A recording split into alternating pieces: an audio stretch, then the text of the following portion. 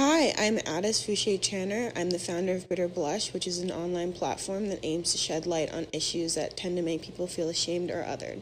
And you're listening to the Mountain Movers podcast.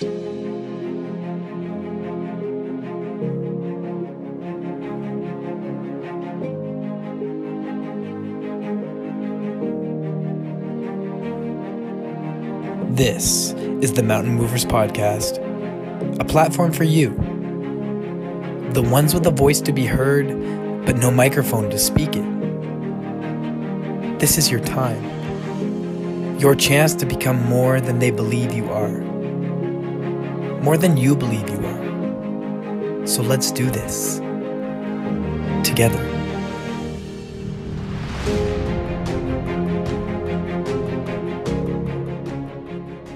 Hey guys, welcome to the show. I'm sitting here with Addis. She is co-founder of Bitter Blush, and she's going to talk to us a lot about what that is, what it entails, and a little bit about the inspiration behind it. Addis, how are you doing?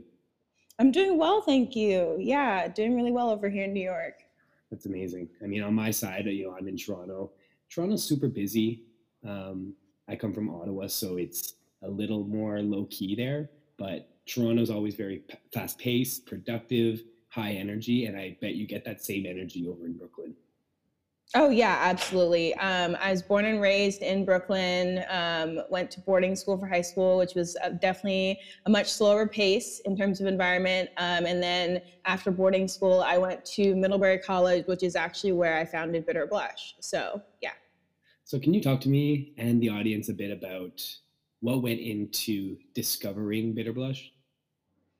Yeah, so basically, Bitter Blush, the name itself came from my personal Instagram handle. It was inspired a little bit by that. My personal Instagram handle is 2Plush. And so I kind of created 2Plush just because there's this other girl whose Instagram handle is 2Poor. And I was like, oh, I could come up with something better than that. And so I came up with 2Plush. But originally, Bitter Blush was founded by 4 women, me, Amelia, Isabel, and Melissa. The 3 of them no longer work on the project just because of things that have come up in their life. But Melissa was like, I really like how your name on Instagram sounds. Like it just has like this like really kind of catchy kind of twang to it. Like, can we come up with something kind of similar? And then Bitter Blush kind of came from that, just because of like, the idea of like things making you feel ashamed, making you blush. And then I guess the word bitter just kind of came from there because we wanted something with 2 B's. So the way that Bitter Blush even kind of came about was Isabel approached me and was like, hey, Addis, like, I know that you're a writer. I need some help starting this project. Like, will you help me out? And she told me a little bit about what she was kind of hoping for and like looking for in the project. And it had always been something that the kind of project that I wanted to start myself, but I never really had like the energy to put into it, the resources. And then when I had the support of these 3 other women, I was like, okay, I think this is something that I'm ready to do. So basically, I was inspired to create Bitter Blush because of this idea of normalized shame that really irritates me. Growing up, I never felt like I could talk to my parents about stuff like sex, mental health, or identity. And that was really hard to feel like I couldn't turn to them for that kind of stuff. So I felt ashamed to talk about that. And I feel like that's not okay. And that's not the fault of my parents at all. It's just kind of how I grew up.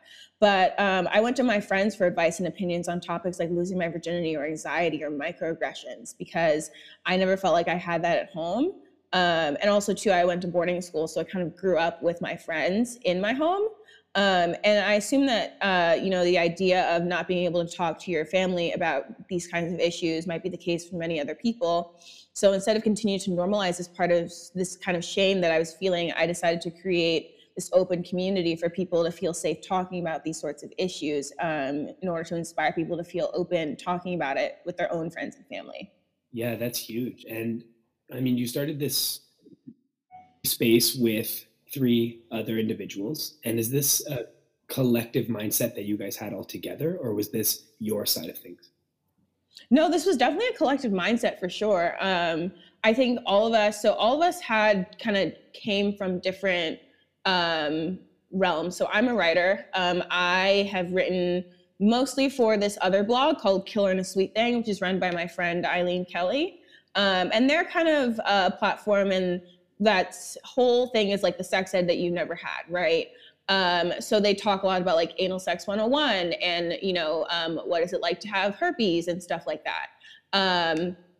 And so I've written for them a few times. I'd written about the fetishization of Black women in college hookup culture. I'd written about period shaming. I'd written about the Nexplanon birth control implant, which is the one that goes into your arm. And I'd written about the term losing your virginity and why I think that's kind of a dumb term. Like, what are you losing and what are you gaining, So that was kind of where I came from. Amelia had started this organization called, I can't even remember what it was called, but it was basically all about like, what is it like to have good sex and what does good sex mean? And, what is the Consent Project, that's what it was called. And it was all just about like, what is good sex? How can young people figure out how to have good sex and what that means for them? And we all just kind of like came from different backgrounds, but had a shared collective mindset that, there are so many issues that people should not feel afraid to talk about because they're so normal. But like, we don't consider them normal because there's so much stigma. Stigma is a really key word here because these are all really massive topics, and I feel like they're not discussed, as you said, in the appropriate manner. So take me back now to earlier in your life, high school. What were you like? Did you have these, I want to say, passion for all these different topics, or is this something that accumulated over time? This is definitely something that accumulated over time. So in high school, at my boarding school, I was definitely someone who was considered a leader, someone who knew who she was and someone who wasn't afraid to express that. And the thing about my boarding school, so it was an all-girls boarding school called Westover in Middlebury, Connecticut. And the thing about Westover was that it was cool to be passionate about something, right? It was cool to, really find what you love and go for it. And if you didn't really find that, people were kind of just like, well, what are you here for? So my passion, I didn't discover writing until college really, but I was really good at running and I was really good at photography, and those are my two main things. I actually ran college cross country and track for 2 years at Middlebury. So in high school, I definitely was just kind of like very headstrong, very knew who I was and wasn't afraid to let people know who I was. And then I got to college and things were very different in college. I felt like because I was in an all-girls school, I wasn't afraid to be who I was. But like when I had all these guys around, I was like, oh my goodness, like so overwhelmed, and kind of like retreated back into myself. And I don't think it was until maybe my sophomore, junior year where I was like, hey, wait a second, like, you know who you are, you know what you stand for, like, don't be afraid to make that known. No, and I think that's super important, especially if you run this page, Bitter Blush. I feel like you need to be okay with your identity to be able to talk to people about theirs. Oh, absolutely. And I think that this is something that I really am passionate about, people just kind of discovering themselves and really being okay with themselves, because that's not an easy process. It's also not a linear process. Yeah. It's definitely, there are a lot of bumps in the road in discovering who you are. And I think, in some senses of the word, I'm still discovering who I am. But I think that, as I approach age 25, I'm actually going to be 25 on September 19th. So I, am really kind of coming into myself as, a woman, a Black woman, and really understanding who I am in order to support people in that way. And I think that's a big thing. And that's, like you said, it's not a linear process. And I don't think anybody can attest to it being a linear process. I feel like for everyone, there will be bumps in the road. There will be curves. You might have to turn back, but it's a journey nonetheless. Absolutely. And so on this episode, we're going to tackle specifically mental health. And so I guess my first question to you is, what are some common myths that circle mental health and mental illness that come up a lot for you nowadays? Ooh, wow. There are so many. Mental health is so stigmatized. I think 3 that I can think of off the top of my head are, 1, that mental illnesses aren't real illnesses, which is just not true. These are real health problems with effective treatments that should be treated as such. When someone breaks their arm, we don't blame them or expect them to just get over it. So why is it any different for mental illnesses? Also, there's this idea that mental illnesses are an excuse for poor behavior. But, you know, we need to remember that no one chooses to have a mental illness. And it's the illness, not the person behind the behavior that might seem strange or out of place. Lastly, I think people think that like bad parenting causes mental illness, which just like is not true at all. No one factor can cause mental illness. You know, it's a complicated condition that arises from a combo of genetics and environment and biology and life experiences. So you can't really blame parents if, you know, their child has anxiety or depression or bipolar or, you know, schizophrenia or anything like that. It's, you know, it's no one's fault.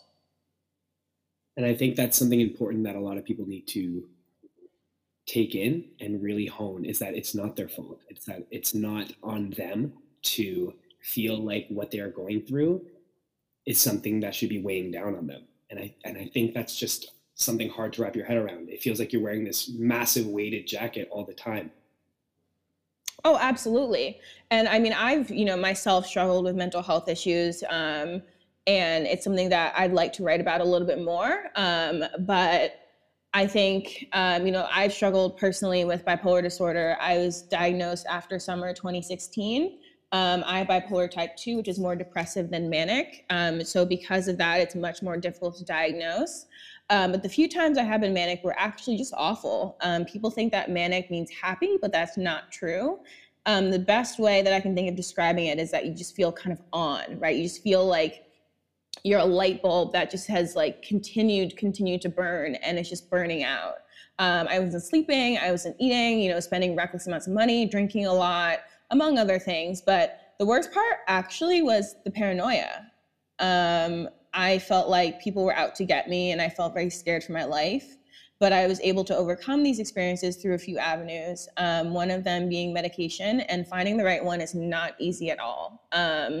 I think I went through maybe like 5 different medications before finding what actually works for me. One of them called Latuda was actually almost perfect, and it made me feel so great, except at night I would get panic attacks for 2 hours. So wasn't that great.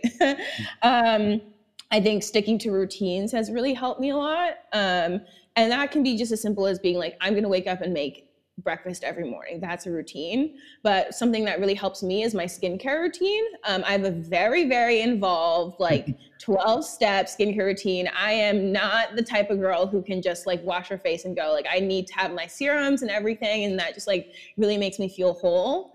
And also too, like not isolating myself, because I found that the isolation made things so much worse because I felt so alone, and that loneliness was just absolutely horrible. So I guess in a nutshell, finding things to lean on, finding constants and building yourself a routine, that really helps. Absolutely, yes. And also kind of trusting that things are going to get better, and understanding that, you know, like a lot of what I was experiencing was momentary, because that's how episodes are, right? They don't last forever. But understanding that, you know, things are going to change, and that I kind of just have to trust the process and trust my support system. Yeah, that's huge. So now talk to me about that burnout that you were talking about. What did that feel like? It just felt like I was running on fumes almost. Like it was just like I wasn't, like I said, I wasn't sleeping, I wasn't eating, I wasn't acting like myself, and I was spreading myself so, it's almost like when you spread yourself so thin that you just can't even handle what's going on. Like that's how it felt like, but on a way larger scale. Wow. No, I can't even imagine. Personally, Yeah. I can't say that I've experienced mental health or mental illness to the extreme that has been broadcasted on social media or in blog chat rooms or anything like that. But I can sympathize in a way that's like, you're not going through this alone, right? And I guess that's why you built this community, this Bitter Blush community, is to remind people that they aren't going through it alone. Oh, absolutely. I mean, I've gotten DMs from people who are like, thank you so much for talking about, you know, aspirational sizing and like saving your clothes that used to fit you, in hopes that like maybe one day you'll fit back into them when you lose the weight, like, which is such a niche thing to experience. And I think it's definitely more like a femme thing to experience. But people have DM'd me about all kinds of things. One of our articles, our most popular piece actually, is called My Chlamydia Story, and it's about this girl who I know very well who got chlamydia and how she kind of went through that whole process. And that piece actually ranks pretty high in Google for some reason. Like, I don't understand why so many people want to read it, but that's over all of our other pieces, but that's just how it is. And people have messaged me and been like, thank you so much. Like, I felt so embarrassed to have chlamydia, but I've realized that like, it's a normal STI. And STI is actually a term that I've been trying to use more often than STD, just because, these are infections. They're not diseases. They happen and they're normal. And I think people should really, destigmatize having STIs. Yeah, destigmatizing would probably be the best word to use, because you're not erasing it for what it is. You are just removing the stigma around this notion that it's a bad thing. Right. And also too, like, it's not people's fault. Like, no one chooses to have gonorrhea. No one chooses to have herpes. It just happens. And I think that is something that everyone should really understand, like, just kind of like mental health. Like, no one chooses to have any sort of medical condition. Like, no one's just sitting around being like, I really want to suffer, like, that's not what happens. So I think that's just something that we all have to keep in mind. So talk to me about this community that you've built, Bitter Blush. What did it look like in the start, and what does it look like now? So at first, we started this at Middlebury. So a lot of our original fans and original followers were from Middlebury, and still kind of are. We had a launch party at Middlebury in April 2017, and it was really fun. We had a bunch of like interactive exhibits, and we had food and music, and it was really fun. And people were just like reading a bunch of the pieces that we had published. I think at the time we had maybe like 6 to 10. And most of our community was from Vermont. Now we actually very recently have been gaining about 1,500 followers a week, which is kind of insane. I'm really not sure where they're coming from, but our community is growing so fast. And I love it, actually, to the point where we actually published we reposted this graphic about, respecting trans people and their space. And this girl actually messaged us and said, like, I would appreciate it if you actually took my graphic down, because I'm getting so much hate mail from, transphobes from the Bitter Blush post that it's overwhelming me. And I was like, whoa, like, one, that's horrible. That was absolutely not our intention. So we took it down just to protect our safety. But also too, like, I didn't realize that we had any kind of influence like that. And that really shocked me. So I definitely think that our community has grown to have a diverse group of people in there. I mean, we have people who are from all walks of life, all, shades, all races, all faces. And I think that's so beautiful, because that's exactly what I had aspired to from, when we started this in 2017. So right from the get-go, obviously you're snowballing, and it's becoming this idea that you never thought would actually become what it is today. Is it hard to keep it going? Is it hard to maintain what you guys have built? No, actually it's pretty easy, because I have a team of maybe 30 or so people. And like the team, we're constantly communicating. We're constantly talking to each other about how we can better the site. So we have a social team that's 5 or 6 people, and the social team is constantly working to make the Instagram better. And most of our followers do come from Instagram. We do have a Twitter page and we do have a Facebook page, but our Instagram is definitely the most poppin'. So I'm in constant contact with the social team, and I think they're wonderful. We also have an editing team, and so the editing team is exactly what it sounds like. So they get the pieces and they edit them, and they work with the contributors and create a polished, finished piece.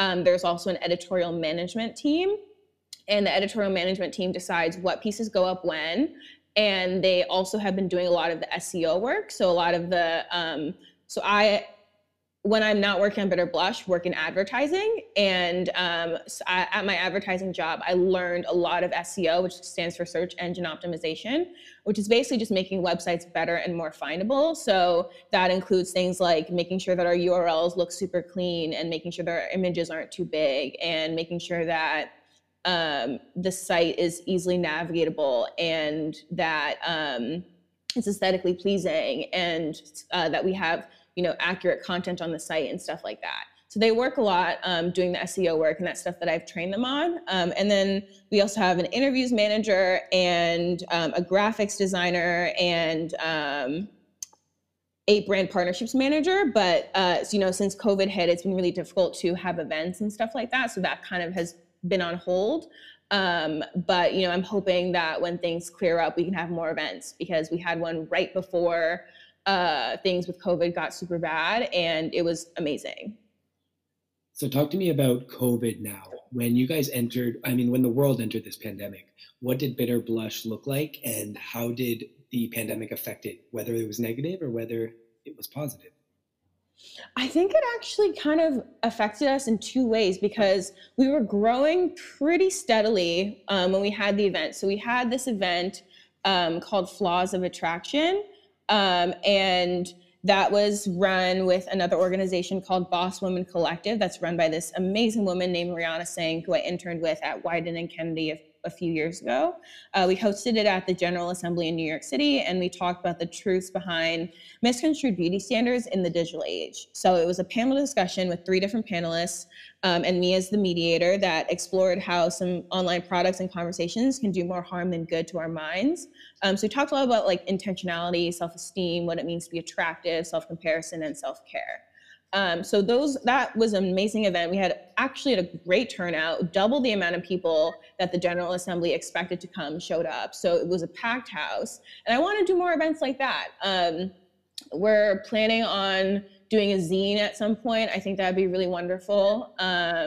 We've actually had 2 plans to do 2 different zines. Both fell through with other organizations. But I think, as we grow our community, we can definitely just do one ourselves. And I ideally would want the zine to be online, free, accessible for everyone, because I think that's kind of just like Bitter Blush's whole thing. Is just that we have all this information, this big community that we love to share, and it's open to anyone, free of cost. Yeah. No, that sounds amazing. I would totally check out that zine. Jeez. Yeah, I'm excited. We had an idea to do a zine about mental health, actually. So we were taking submissions and things were going really well. But unfortunately, that project fell through. But it's definitely something that I think we could easily pick back up in the future as we continue to grow our community. Oh, but COVID, I think, so it kind of negatively affected us because we weren't able to have events and do a lot of the things that we'd planned on doing. We had for example, we had a party in Chicago at the beginning of this year because our brand partnerships manager is based in Chicago. So he was able to secure us a space at Smart Bar there, which is like really, really like, it's a poppin' spot. Like Smart Bar is lit. So that was really fun. And I flew out to Chicago and was there, and so many people kept coming up to me and being like, thank you so much for creating this space. And that was just such a wonderful feeling to know that like my efforts are being seen and being appreciated. And even if they weren't, like, so what? Like, I would still be doing the work that I love to do. I think in terms of benefiting us, COVID actually kind of helped because everyone's kind of online right now doing everything on their phones and their computers and their iPads. So as, more information is being circulated online, we're kind of seeing that and being like, okay, how can we share this with our community? And so through COVID, we've actually been able to grow our community a lot more. I feel like technology aside, yes, we were on our phones, and yes, everything that we were consuming was basically through social media. I feel like people went through a lot of different types of phases in COVID. I mean, going through any kind of pandemic is not easy. Being alone or trapped or feeling isolated is just that added stress. So I feel like you as a community and you as a platform that is there for other people is exactly what people needed during this pandemic. Oh, absolutely. And I think we've actually done a really good job of circulating information about like the Black Lives Matter movement and stuff like that. We had one graphic about Elijah McClain that kind of went semi-viral for us. I mean, it got like 50,000 likes on Instagram, which was like really big for us. And a bunch of different celebrities shared the graphic. It was one of the ones that we had made ourselves, and we were really proud of that. So, for us, I think as people start to use their phones a lot more during this time, like it's kind of benefiting us just because we're able to, use what we know and how we know to share information to benefit the community. So moving forward, what do you see for this environment that you've built? Ooh, that's a really good question. I would love to have more guests on our Instagram Live. I think inviting inspirational people into our community can only strengthen it. We've had one guest on our Instagram Live, which was my friend Jasmine, who's very involved in like the New York City activist community. And we had her on our Instagram Live. That was really wonderful, but I would love to do more stuff like that. I would also love to do merchandise. I think that, Killer and a Sweet Thing, the organization that is run by my friend Eileen, did a really great job with their merchandise. They did condoms, they did underwear, and that's super cool to me. I think that that's very true to their brand. One thing that I would love to do actually is socks or something like that, just because I feel like that's something that anyone can feel comfortable purchasing and putting on their body. Yeah. And then also too, like I said before, I'd love to do more live events. I think, it's really great that we have this online community, but also I would love to meet some of these people in real life. I would love to see who's actually in our community, and because it's really difficult when you have like, all these, followers, and like I can only see so much online. I would love to actually meet these people and see what they're like. So yeah. How about switching things up? Bitter Blush aside, what aspirations do you as an individual have moving forward? Ooh, me as an individual. As I near age 25, I'm kind of like, okay, what is going on with my life right now? Like, what am I doing? So I work in advertising. I work in paid social, which means that I am, the ads are made, I get them, I put them up into platforms like LinkedIn, Instagram, Snapchat, Twitter, what have you. And then I analyze how they're doing. So I would definitely like to, in my professional life, have more of a planning role in terms of the media that we run. I think I've had more of an executional role, and I think that that's great, but I would love to influence what ads are actually being created and why. In terms of my personal life, I definitely would like to be closer to my family. I actually was up in Connecticut the other day with my cousins, helping my grandma out with something, and that was a really great experience just because I hadn't seen so many of them in so long, and I miss them, even if I didn't really realize that I missed them, like being around them made me miss them. I'm really close with both my parents, but I think my extended family are people that I definitely want to be around a lot more. And I think for myself, I kind of want to just really kind of love myself a little bit more and give myself a little bit more self-care. I think that I have the right to happiness. I have the right to self-confidence, and I have the right to self-awareness and positive relationships and lack of chaos and making my own choices. So I think that I need to kind of really reinforce that in my own mind and really tell myself that I'm worth all of these things because I'm a damn good person and I deserve it. And for other people listening who maybe are going through that same feeling, I mean, we're in our 20s, it's going to pop up at some point. What are active steps that people can take to embodying that more confident self? I think, like I said before, just understanding that it's not a linear process, and it's also more about progress than it is perfection, right? It's fine if you're taking 2 steps forward and 1 step back.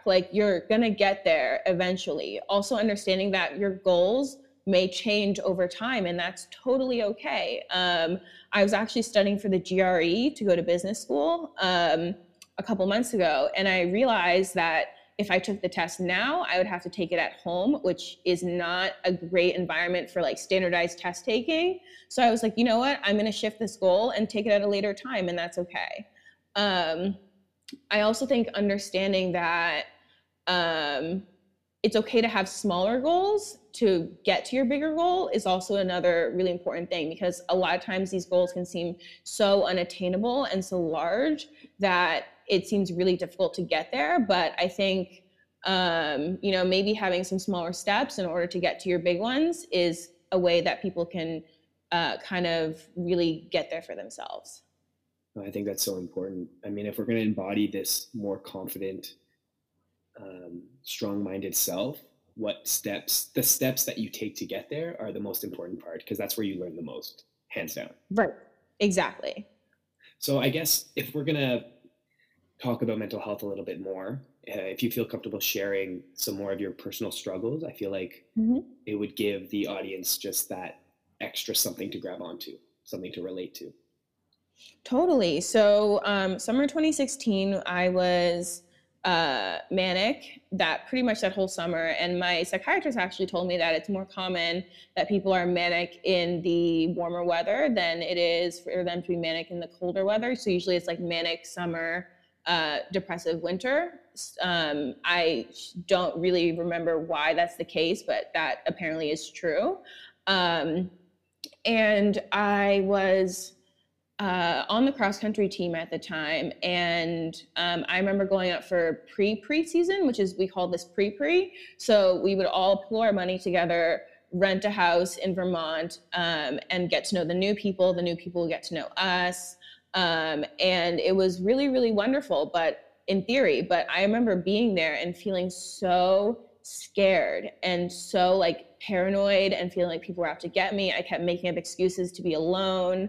And I would just sit in my room in the house and just be like terrified. I was in tears because I was just so scared that, and I didn't even really know like what out to get me meant, but that's just kind of how I felt.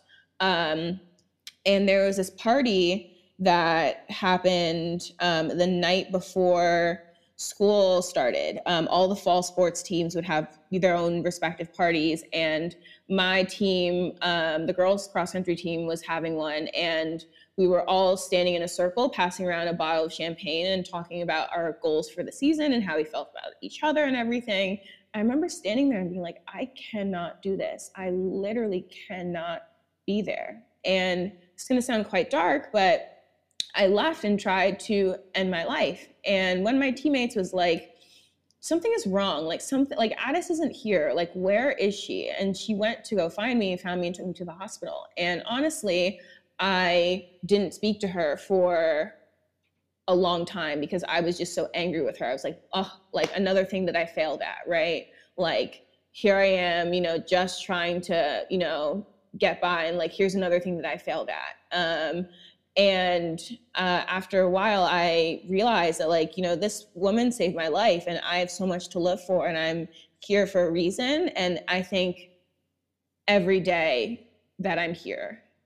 So that was definitely, and I've, spoken about this a few times with other people, and I didn't really realize how many people had suicide attempts. I didn't really realize that it was so much more common than I thought. And that's something that I'm trying to destigmatize as well. Maybe it's something that I should write about, but, I definitely think that that is one really big struggle that I had to get through in order to kind of come to be who I am today. I hear you, and I'm very thankful that you are still here, honestly. Thank you. What are some active ways that people going through the same thing can overcome that? How did you overcome that? It was a long, hard process, honestly, and it's something that I'm still kind of struggling with today. I would definitely say, if you're willing and able to get on medication, if you can afford it, if that's something that you're interested in, I think that it can do wonders. I can think of 3 friends off the top of my head who this summer actually went on Lexapro, and it has changed their entire outlook and their entire lives. I can also say that trying to develop a support system that you trust is really important, because it's one thing to have a support system that like loves you and cares about you, but like to have a support system that you can talk to at any point in time is a completely different thing. So those are 2 things that I think can really, really help someone who's going through a similar issue. Yeah, I mean, that's all anybody can hope for, right? To be heard, to Hmm. feel like you're not there alone, to feel like there's somebody there for you. Right, exactly.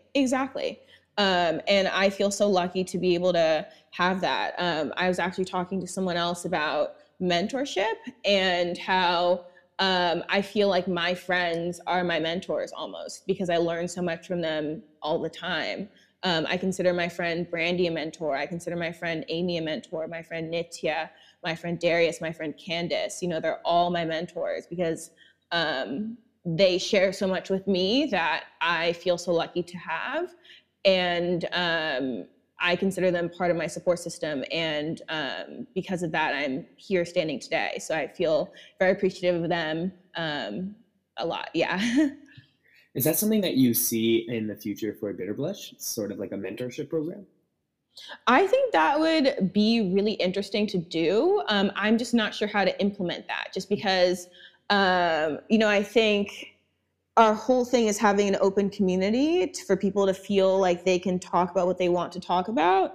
And I'm not sure that mentorship necessarily goes with that. Although I think personally, like, so coming out of the Flaws of Attraction event, all three panelists were people who felt that their voices were heard and that people really looked up to them. And that's kind of like, the basis of mentorship, right? Is just like feeling like, you're giving to someone and that what you're giving is being received in a positive light. So I definitely feel that it is something that I would consider, although I would have to figure out how to exactly work it. Yeah, no, absolutely. You just got to find a way to, if it's going to be implemented, it obviously has to align with what you guys are already doing. Mm-hmm. Yeah. Exactly. Yeah, I mean, just through my podcast personally, I've been doing it for, I guess, 8 months now. This personal, very free, very open style conversational podcast, and I used to think of it as like giving a voice to the voiceless. But it wasn't until I had a conversation with Jamal Jackson. He was on one of these episodes, and he actually um, sort of spun that in a different direction. It's not giving a voice to the voiceless. You're not here to, I guess, put a spotlight on people that have no voice. What you're doing and what I'm doing is providing a microphone to people who don't normally have the opportunity to speak up. So I'm not giving a voice to the voiceless. I am amplifying the voices of people who need to speak up, who need to be heard. I feel like amplifying the voices is exactly what Bitter Blush represents. You are sharing stories, you are sharing conversations, you are sharing life experiences with people who feel like they aren't being heard. Right, exactly. And I mean, some of the issues that we talk about are like more serious. Like there was one piece about this a friend of mine whose mother tried to commit suicide, and that was a more serious piece. There was another one that was just about like dating in New York City and how that's like really difficult right now. So I think like there's such a wide range of topics that we talk about, and that like you said, we're amplifying these voices, whether, these are serious topics or not serious topics, but it doesn't matter, right? Because everyone kind of deserves to be treated like their voice matters, because it does. And that's why I thank you so much for being on this episode, because not only do you amplify the voices of people around you and in that community, just by being on this episode and speaking your mind and sharing your stories, you are amplifying your own voice. And I think that's so empowering. And I think that's you embodying that more confident self. Thank you. And, to go back to what I said about, everyone's voice mattering, I think someone said something very interesting on social media, that matter is the minimum, right? Like we talk about Black Lives Matter, but, Black lives are valuable. Black lives are necessary. Black lives are needed. Like Black lives are so important. And the term matter, like it's kind of a term that I think kind of cheapens what Black lives mean to society and what they mean to the world. But like I said, I feel like the people in our community, like they're necessary. They matter. Like they it's so important to feel like these lives have value, because they do. And I think that is absolutely how we're making people feel, by creating Bitter Blush and by continuing to run Bitter Blush. Well, I wish you the best of luck with everything you guys are doing with Bitter Blush. I'm definitely going to be watching. I'm definitely going to be cheering you guys on, silently from Toronto, I guess. But oh, thank you. Of course. I guess just to wrap things up a little bit, can we talk about resources, like some resources that and can provide to help better inform our listeners? Oh, yes. Well, so there are, actually, there's a lot that I can say, but the two that I think are really valuable that I've been keeping an eye on, one, there's this Instagram account called Decolonial Atlas, and it's an Instagram account that can help visualize a lot of the systemic and structural issues that our world has going on right now. So just like, where the Black Lives Matter protests are happening, and like what communities are benefiting from privatized water and stuff like that. And then there's also this other account, if you're looking for more like sex-related content, called positive_results_us, for education on STIs like herpes. They're a really great account that's working towards destigmatizing STIs and amplifying those voices that belong to people with these conditions. So I would definitely check those two out for sure. Amazing. And how can people listening and hearing about Bitter Blush for the first time, what's the best way to consume Bitter Blush for the first time? Should we check out your site? Should we check out the page? Should we just scroll through the Instagram? What is the, best way to attack it? I would say either to go to the site, which is bitterblush.com, all one word, no underscore or anything, no dots, just bitterblush.com. And then I would also say scroll through the Instagram, because we will, as we have new articles, we'll post on our Instagram story. And now that we have over 10K followers, we have the swipe up function, which is amazing. So you can just swipe up, read our pieces, and engage with our content. So that's really it. Cool. Well, I'm excited for everybody to get a piece of it. I know that I've already indulged on a lot of it, and I'm excited for more. Oh, thank you. So now to end off the podcast, I always do what's called the Mountain Minute. So it's a rapid fire round of pretty simple questions, but it's just a chance for the listener to get to know the guest on a more simple, more personal level. Are you ready for this? I think so. This is the Mountain Minute. All right. 3, 2, 1. Favorite movie? Sound of Music. Favorite food? Tacos. Go-to breakfast? Eggs and banana bread. Favorite song? Favorite song, probably something by Future. I'm definitely in his top 2% of listeners, so it'd probably be like Stick Talk by Future. Where'd you first hear this song? I heard it at a party and I Shazammed it and I was instantly hooked. What is your guilty pleasure song? Ooh, guilty pleasure song is probably Forget Me Nots by Patrice Rushen. It's an oldie. Favorite day of the week? Saturday, because that's my favorite time to go to SoulCycle. Least favorite day of the week? Oh, definitely Tuesday. It just has nothing going on. Favorite color? Red. What time do you usually go to bed? Early. I'm a grandma. What time do you usually wake up?